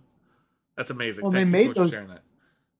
and they even made those action figures that Rick Moranis, who plays Dark Helmet, was playing with in one scene. And evidently, Rick Moranis ad-libbed that entire scene. They just said, "Play with the dolls," and he made up that entire scenario. It's actually weird that because Rick Moranis, his like film career didn't really get started until the 80s, and this was kind of like maybe his only chance to work with Mel Brooks. They were a match made in heaven. Rick Moranis is hilarious in this movie. Like, they're really good together. Yeah. Everyone's funny in this. That's true. Is anyone funny in Life Stinks? Anyone? Ooh. See, I don't think they are. I don't know. I feel like they're trying. Okay. Life Stinks is sort of the sign that The lawyers Mel almost. Brooks. But they're just dumb lawyer jokes. Yeah. But Whitney, take us into Life Stinks. It's Life Stinks. Mel Brooks plays this. He's essentially playing the Scrooge character. He's playing Ebenezer Scrooge, more or less. He's a slumlord, and he wants to raise a slum and build Trump Tower. And I think it's Jeffrey not Tambor. John DeLuise. It's Jeffrey Tambor. Yeah, Jeffrey Tambor owns half the land, and they agree that Mel Brooks will, because he's always known privilege. And he actually has a line that's very suspiciously similar to Trump when Jeffrey Tambor's like, "You've been rich your whole life." My dad gave me a small loan of $10 million. And they're like, "Whoa." Yeah. Weird. But they make a deal that he will... $5 million. That's nothing. He will give away all of his money, and he will live as a homeless person in Skid Row in downtown Los Angeles for 1 month. And if he can do that, Jeffrey Tambor will sell him his half of the land.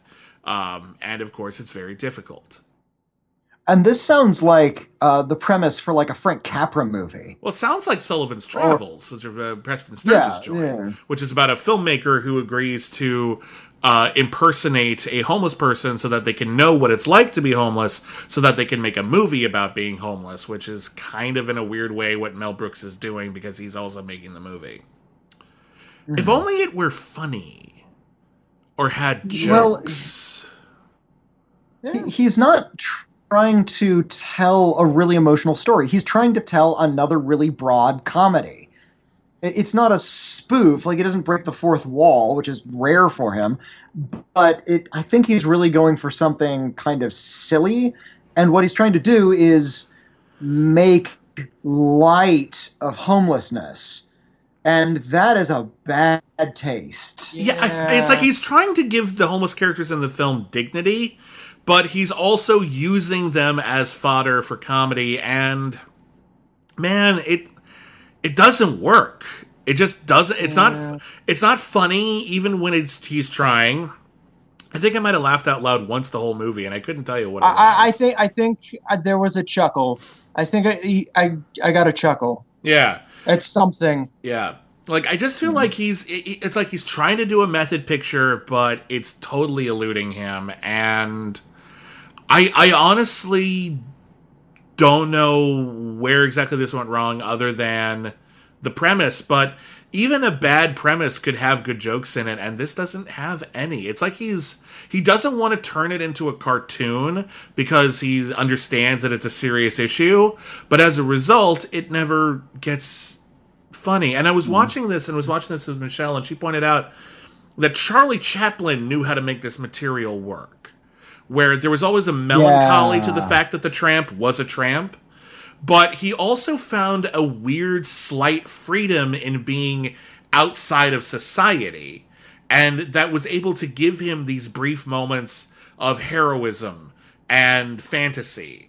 And it's weird for me that Brooks didn't like pull from that well, because I think maybe he could have tapped that. I mean, he'd made silent movie. He clearly knows silent comedies.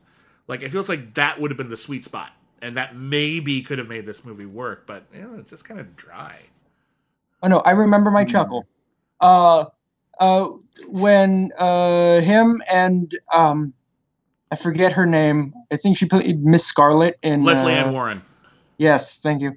Are about to have sex in a clothes factory, a warehouse, or like a laundry or something. Clothing in bricks. I don't know.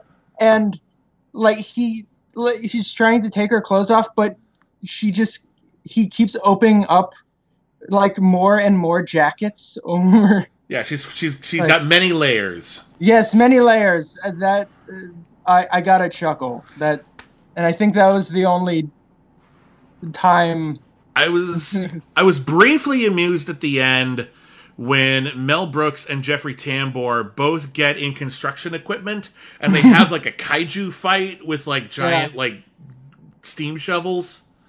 Mm-hmm. That was at least kind of inspired. Like there was actually like some creativity that went into that, but man, there were things happening in that scene. Yeah, that is a great way to describe it. There were things happening.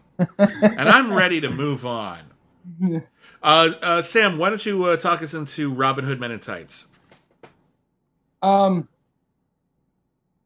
Hood Men in Tights is, I think his last good movie. Some people may disagree, but it's his Robin Hood spoof. Primarily the Errol Flynn Robin Hood. And that's what the movie is basing its Robin Hood off of, I think. I think it's directly spoofing Robin Hood, Prince of Thieves. Which was, people forget, that movie was huge. Yeah. That was one of the highest grossing films of the year. That was a giant film. And you know what? It's actually not that bad. Like, I know it gets a lot of crap because Kevin Costner doesn't do an accent. And you're right. They made fun of it in the movie. And they made fun of it in the movie. And you know what? You're right. That is stupid. And it's weird that he doesn't have an accent. Other than that, it's actually a pretty good film. Like, it's exciting. It's got a great villain. The production design is amazing. Like, there's good stuff there. So, this was actually, like, really timely. And it's also the film where I feel like finally, once and for all, he gave up on trying to make it look like a real movie.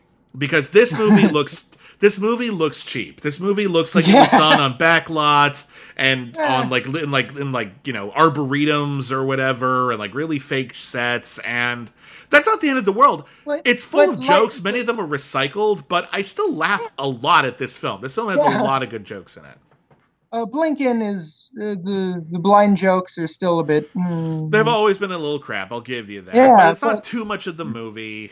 And this is a movie I actually even still quote kind of a lot. You know, so I don't know. Whitney, what are your thoughts on it? I enjoy it, even though almost every single gag has previously been used in a Mel Brooks movie. Like there's no life or creativity in the screenplay. It is just Mel Brooks bringing what energy he can, and a really brilliant cast really elevating it. I think Cary Elwes is spot on. He's really, really good. He's charming and he's funny. I think even Amy Yazbek is really funny in this movie. And we have, a really wonderful supporting cast. Who is it? Not Richard E. Grant. Who plays the Sheriff of Nottingham? The actor. It's the guy from... it's the guy from Mantis. It is the guy from Mantis. That was driving me nuts. Guy from Mantis. Trying to see if that comes up. Guy from... Roger Larry Rees. Platt is who came up. He was a U.S. general. Roger Rees is the name of the actor. Roger Rees. Okay. And Roger Rees, I think, is hilarious in this movie. Yeah. And they're really... The problem is, this is the 90s. Films are being shot a little differently. Comedy has really evolved. And Mel Brooks is still trying not just the same shtick, but the same jokes in the early 90s. And as such, when people are playing up really broad, it feels weirdly out of place. And when he's trying to be hip, it feels a little pathetic. Like, the opening rap number, for instance, is clearly like it's witty songwriting because Mel Brooks is a good songwriter, but it's not a great rap song. And the contemporary references feel like they're a few years out of date. All of that said, I still enjoy watching this movie. Because I'm a sucker for that corny humor, I think it still plays to somebody like me who likes corny humor. I feel like every single person in the cast is really excited to be making the movie, and they're really giving it their all, even if they only have really stupid jokes.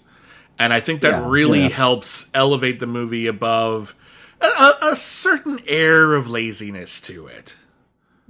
Yeah, again, Carrie Elwes is amazing in this. So funny. When I always think of the scene when they're Robin Hood and Maid Marian?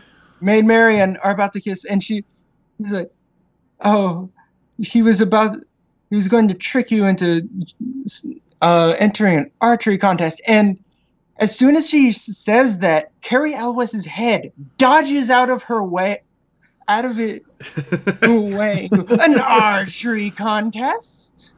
Like, that's not a great joke, but he's so committed to the role. He's so committed to that joke that the joke becomes great. Yeah. And that's what I love about that movie. And you're right, it's sloppy, it's repetitive, but it's also funny, and I'm fine with that. Which leads us into the last film that Mel Brooks ever directed. But Whitney, last thoughts on Robin Hood? Well, just remember all of these comments we're making when we talk about Dracula, because they all apply to Dracula as well. Well, take us into Dracula Dead and Loving It, because I know you're one of the few people who openly defends this film.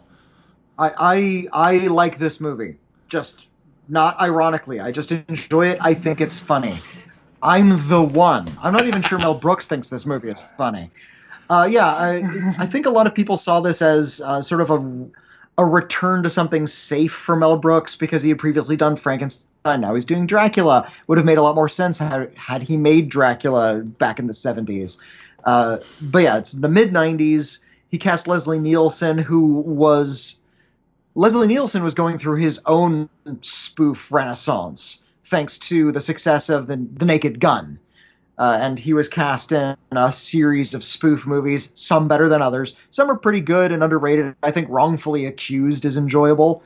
But it was this time where Mel Brooks, who was kind of sauntering down, and Leslie Nielsen was enjoying this kind of final wave of his career, were kind of colliding in this weird way. And Mel Brooks, once again, writing a spoof of Hammer horror movies in that 1950s TV mold.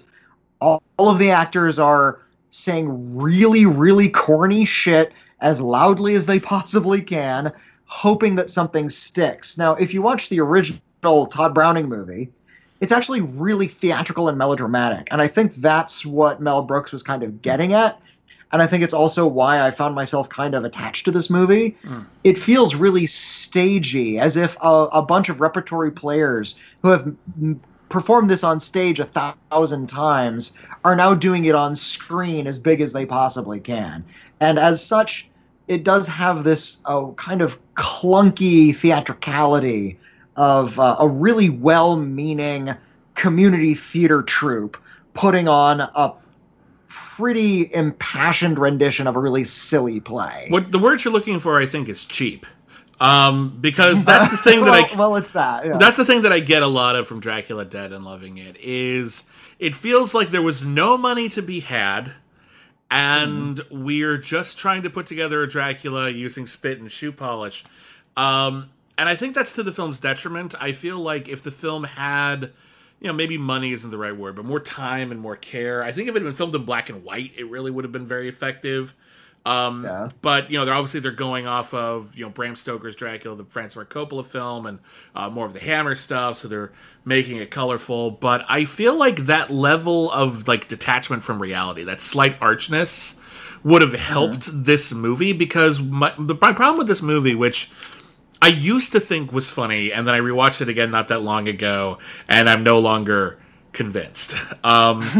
Is there's stuff I like in it. The scene where Steven Weber is putting a stake through someone's heart, scene. And he keeps getting like giant fountains of blood, and Mel Brooks just keeps like patting him on the back, like, try it one more time, they're not quite dead. And it turns out that Steven Weber didn't know how much blood was going to get splattered on him, and so he's really actually getting upset. That whole bit is comedy gold. That's really top tier Mel Brooks, at least that one scene. But so much of the film just feels kind of thrown together. And I feel like if this had that little, like the extra layer of care that he had taken with the films that he clearly had a lot of affection for, Dracula Dead and Loving It could have elevated itself above that. But as it stands, it just feels kind of sloppy and thrown together. I don't know, Sam, you haven't really chimed in on this one. Yeah, I saw this for the first time very recently. This is one of the ones I had to watch for the podcast. And yeah, I'm not going to say it's a good movie. There is funny stuff in here. Like, I feel like the first, I want to say 15 to 20 minutes is all physical gags. Like, and it's like there's too much physical comedy packed into one. Where Peter McNichol plays Renfield. Yeah. He is pretty much playing Janusz from Ghostbusters 2. It's the same character. But it's brilliant. Yeah. Is it? I love his performance. I think he's hilarious in this movie. I'm a little on Whitney's side. I really like him in the movie. Fair enough. It's a Mel Brooks comedy. He's playing a big goofy character. It's fine. The running gag with Harvey Korman always giving everyone. He wants to give everyone an enema. Enemas. Yeah. Yeah. Is that actually funny? I don't know. That kind of fell flat to me. Is people enjoying the enema jokes? Is that a thing? That might be me personally, because my mom always said when she told her grandmother that she was sick, like, "You want me to give you an enema?" And no, like, "No, Grandma." No. So I think that's all. Jesus. Oh, that's great. That's amazing. I like the joke where just before the whole blood fountain, they go to the crypt and like, there she is. He goes, "Is she dead?" He's like, "No, she is Nosferatu." He goes, "She's Italian?" It's good, clean humor right there. We can all appreciate that. Funny joke. Funny joke. Yes. Well done. Well done, everybody. You did the comedy. No matter what anybody has to say about this scene, we all agree that the staking scene is just comedy gold. Yes. Easily and the best part of the film, yeah. That, and also the scene where Renfield is eating bugs off of the table in front of Harvey Korman. Yeah. Like, just the timing in that scene is really brilliant. You ate a bug. You put a bug in your mouth. I did not. Like, he's just and there's vehemently denying the fact that he's eating bugs off the table, just sticking out of his mouth. Yeah. I like the dance scene where during the party where Dracula's dancing and they drop the mirror and everyone's like aghast. He doesn't have a reflection, but he just thinks that he's dancing so good. Yeah. It's actually like there's this weird thing where like The Fearless Vampire Killers is a movie people have forgotten except for the mirror gag. And that mirror gag popped up in Dracula Dead and Loving It. It popped up in the Hugh Jackman movie Van Helsing. It's actually really cool in that movie, I think. So that's a good one too. But yeah, it's kind of interesting because although Mel Brooks didn't retire after Dracula Dead and Loving It, that was his last film as a director. He's produced on Broadway a lot of his own stuff, and of course he produced the remake of Producers. To date, he could still direct a film at age 94. I would like him to. I'm just saying that as of this recording, that is his last feature film as a director. Yeah. He has tried to get a couple times tried to make Spaceballs too. Yeah, and then they do like an animated series at one point. They did. Yeah. Which I believe lasted one season. Oh, is that true? We need to get on that. Okay, noted. You can double check that if you want. I will double check that actually. The joke we kept hearing in 1987 about Spaceballs was like a few years later they were going to make another Spaceballs movie, and the title was going to be Spaceballs 3: The Search for Spaceballs 2. And I really wish they had done that. I don't know where that got started. That was one of them. One of the scripts he's trying to. The other one was just Spaceballs 2: The Quest for More Money. Yeah, that was the official name. Would be an apt title today. True. It turns out Spaceballs the animated series was one season, and Daphne Zuniga and Joan Rivers and Mel Brooks all came back for it. So I guess we have to do it on Kansas. Yeah, Spaceballs the animated series. Darn. No, I'm really excited. We actually need to do that. I'm writing that down. Spaceballs the series. But yeah, so Mel Brooks lives on, obviously as a person, but also his movies, many of them remain popular, and the ones that don't are still mostly funny, except for Life Stinks. I think he's made more comedy classics than most filmmakers could ever dream to. And there's several other filmmakers who made multiple comedy classics, but Mel Brooks is definitely top tier, and I'm a huge fan. And Whitney, I want you to give your last thoughts on Mel Brooks, and I want to give Sam the final say in the episode. I'm really happy to have grown up with Mel Brooks. I think he informed my corny sense of humor in a lot of very important ways. History of the World Part 1 and Spaceballs in particular. I watched Spaceballs dozens of times before I even saw Star Wars. Like, that kind of comedy was more important to me than the genuine article, in fact. That explains so much about you. It really does. No, I grew up, watching Mel Brooks movies and spoof movies and reading Mad Magazine, and that's the way I learned about a lot of pop culture things. Not through the things themselves. I was a kid. I didn't know how to access those things, but I could access Mad Magazine, and they were educating me along the way. Yeah, them and Weird Al Yankovic. It's because of Mel Brooks that until I was maybe around 14 years old, I assumed that the bulk of the world's population was Jewish. Because I watched a lot of these movies, and there's a lot of Jewish humor in it. There's a lot of Yiddish aphorisms in it. There's a lot of Yiddish humor, a lot of Yiddish jokes. Mel Brooks was a Borscht Belt comedian. He sort of came from those comedy traditions. And so I'm seeing these movies, I'm seeing a lot of Yiddish aphorisms and a lot of Yiddishisms in not just Mel Brooks, but a lot of the humor I'm watching. And I assumed that this was for a mainstream audience. I figured that's what everyone was going to the movies to see their faith depicted on screen. So I assumed for the longest time that if you were to trek out into the middle of America and find this small town in Kansas, all Jewish. All most of Europe is Jewish. Everybody's Jewish in the world. And it wasn't until I was and then when I went to junior high school, I went to a Jewish majority junior high school. We got Yom Kippur off, for instance. I thought as a WASP that we were in a vast minority here in Los Angeles. It wasn't until many, many years later that I began to understand that that's not the way the world is made up. But it was nice to be misled by Mel Brooks for a while. I just realized something I want to bring up before we conclude.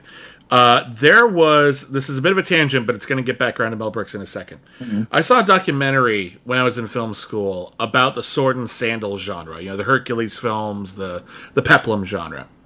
Yeah. And the documentary was mostly about how the sword and sandal movies were, how they impacted the gay community in America, because there wasn't a lot of queer cinema that was available, and a lot of these movies were very homoerotic. And there was something that they showed in that movie, and I've never been able to track it down outside of that documentary, and I can't even remember what that documentary is called.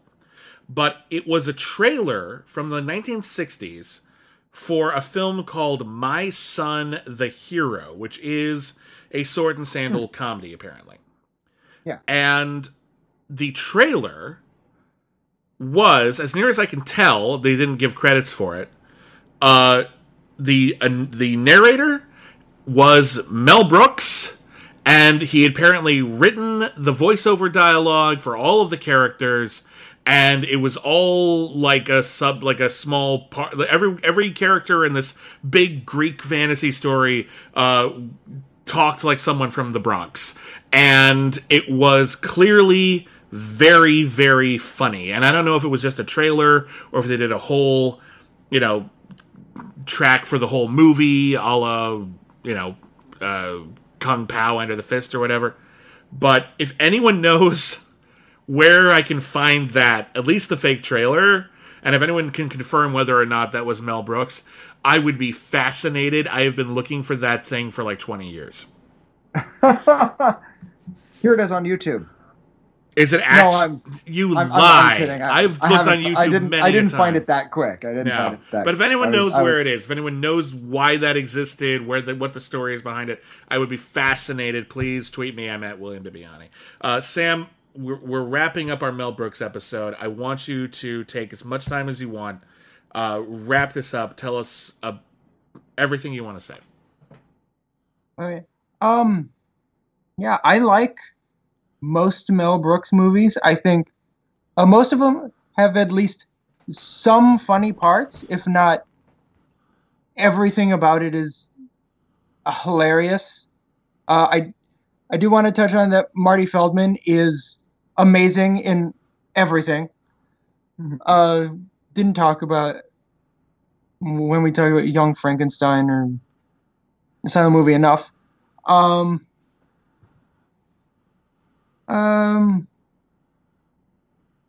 And that's about it. Quick PSA. I mentioned I do have epilepsy. If you do see someone having a tonic-clonic seizure, please don't stick anything in their mouth. It's super dangerous. You could choke them to death. Don't try to hold their jaw open. You could break their jaw. Roll them on their side. Put something soft under their head and wait for the seizure to stop. Call an ambulance. If they fall in water, hit their sustain some kind of injury during the seizure, it's their first seizure, or it lasts more than, I want to say, 3 or 4 minutes. So yeah, PSA over. Thank you for that. I think that is super important. Thank you for that. I don't think people hear that enough. Thank you for that. Yeah. Real fast. Do you have, what's your favorite Mel Brooks movie? Like, if you had like one for like you people haven't seen a lot or at all.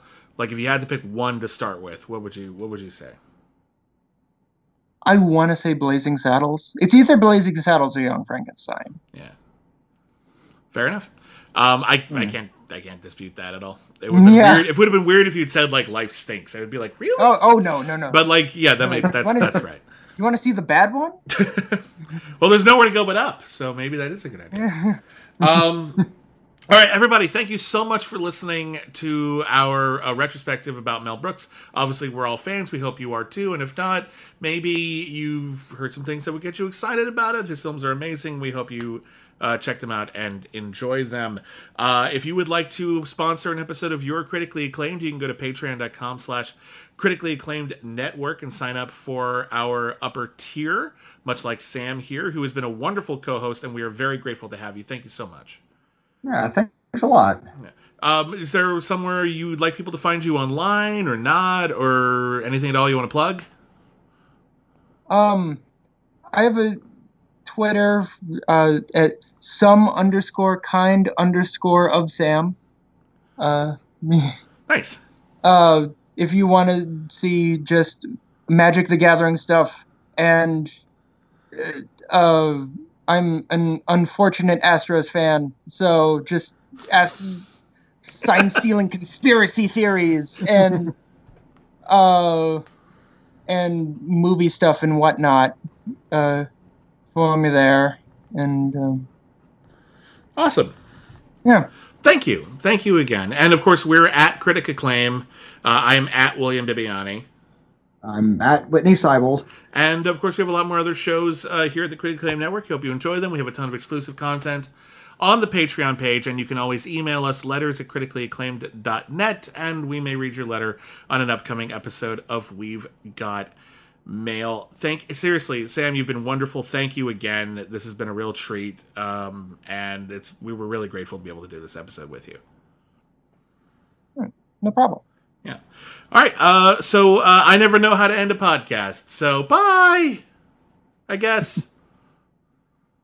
Thank you for listening, and join us again in podcast 2, The Search for More Money. It's good to be the king.